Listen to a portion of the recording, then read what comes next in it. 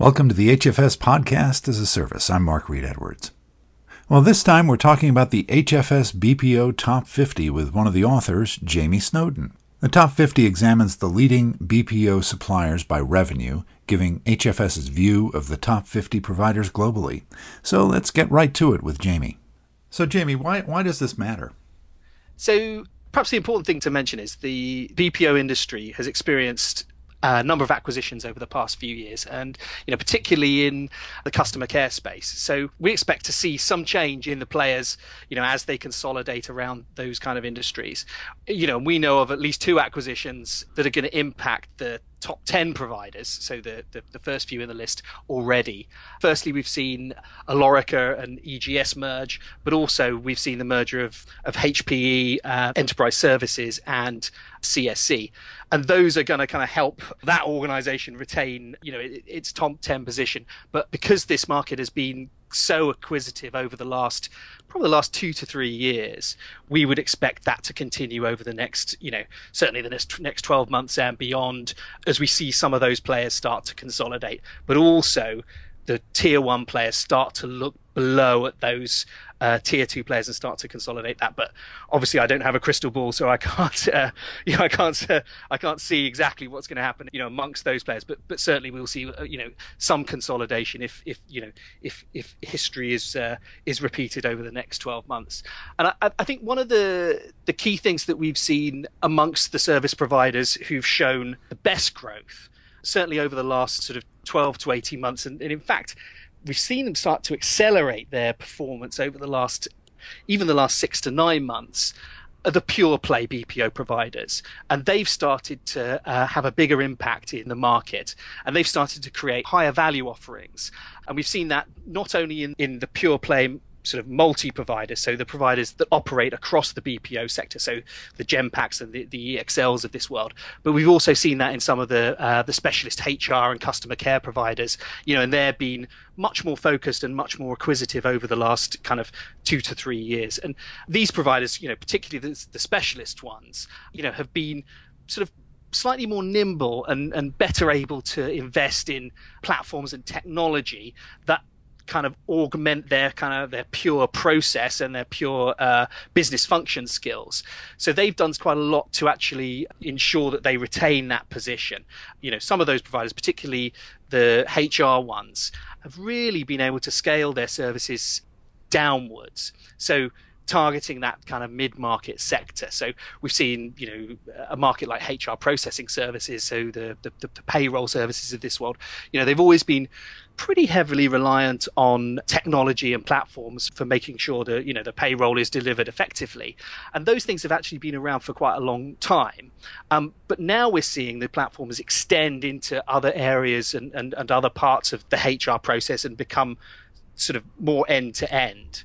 And as I mentioned before, we've also seen players like Genpact and EXL do a lot to integrate additional things within their BPO processes. So functions like analytics and automation, and we've seen those things kind of actually sort of start to eke into the services that they provide, and that's set them aside perhaps from some of the other providers. And it's one of the things that HFS has talked about quite a lot, over the last 2 years. Anyone who's familiar with our content will know that we talked quite a lot about the as-a-service economy and the way service providers are moving to deliver their services in that new way. And we've yet to see a very big impact on the BPO market, or at least in terms of kind of new players starting to enter who are purely as-a-service players. So we haven't seen the equivalent of, so if you think about the infrastructure management market, we've seen players like Amazon Web Services and Google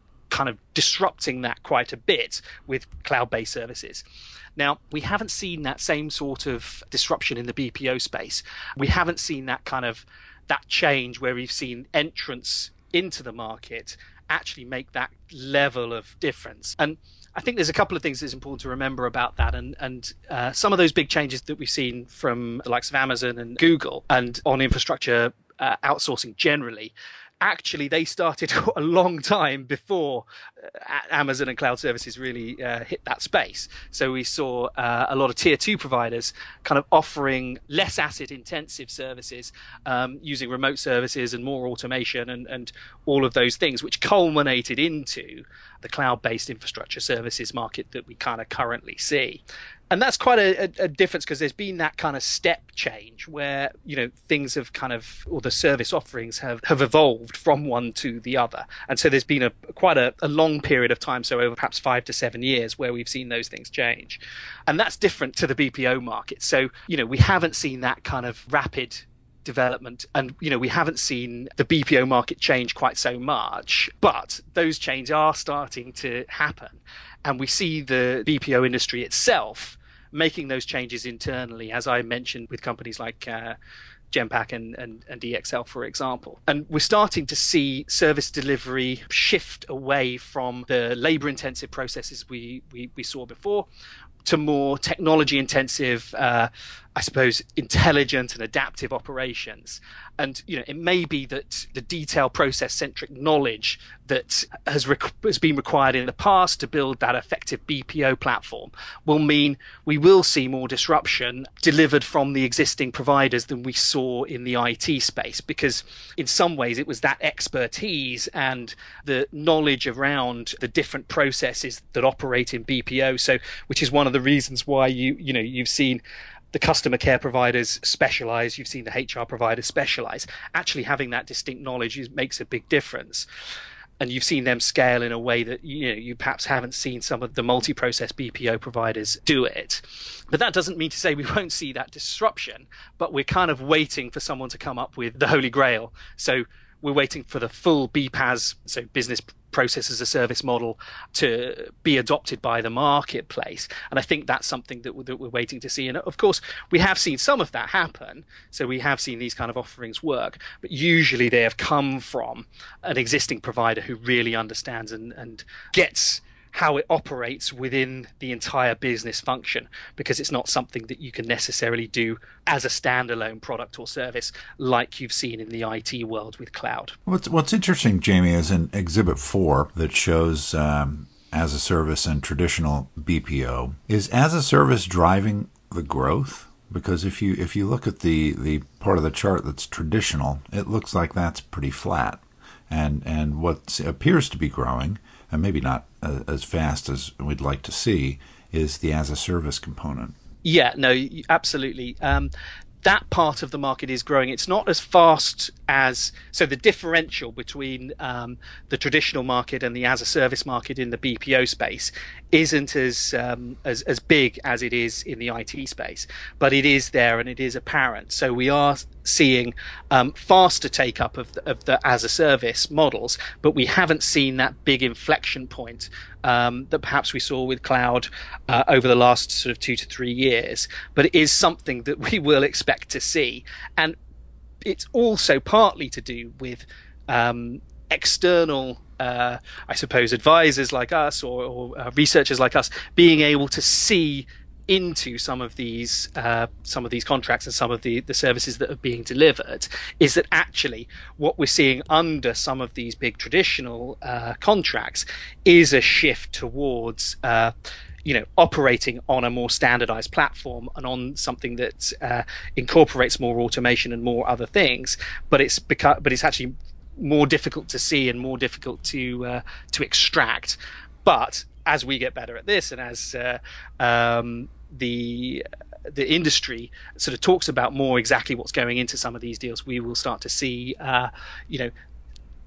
it become more apparent, that trend towards the BPaaS offering. And actually, it may not be a BPaaS offering itself. It may be, and this is kind of my pet theory on this would be, it'll actually be something along the lines of a software as a service platform, which then has a BPO service on top of it. And I think that's probably where we will see a lot of that work. And we haven't seen that all of that operate out into the market yet, but over the next 2 to 3 years we will certainly see that. Well, thanks, Jamie. Great overview of the point of view, the HFS BPO Top 50. Looking Beyond the Sourcing Event Horizon, authored by Jamie Snowden, Phil Furst, and Barbara Sheridan McGann. You can learn more about the HFS BPO Top 50 at hfsresearch.com. In addition, you can browse all of our research, and after a quick registration, view most of it for free. Thanks for listening to the HFS Podcast as a Service. We'll see you next time.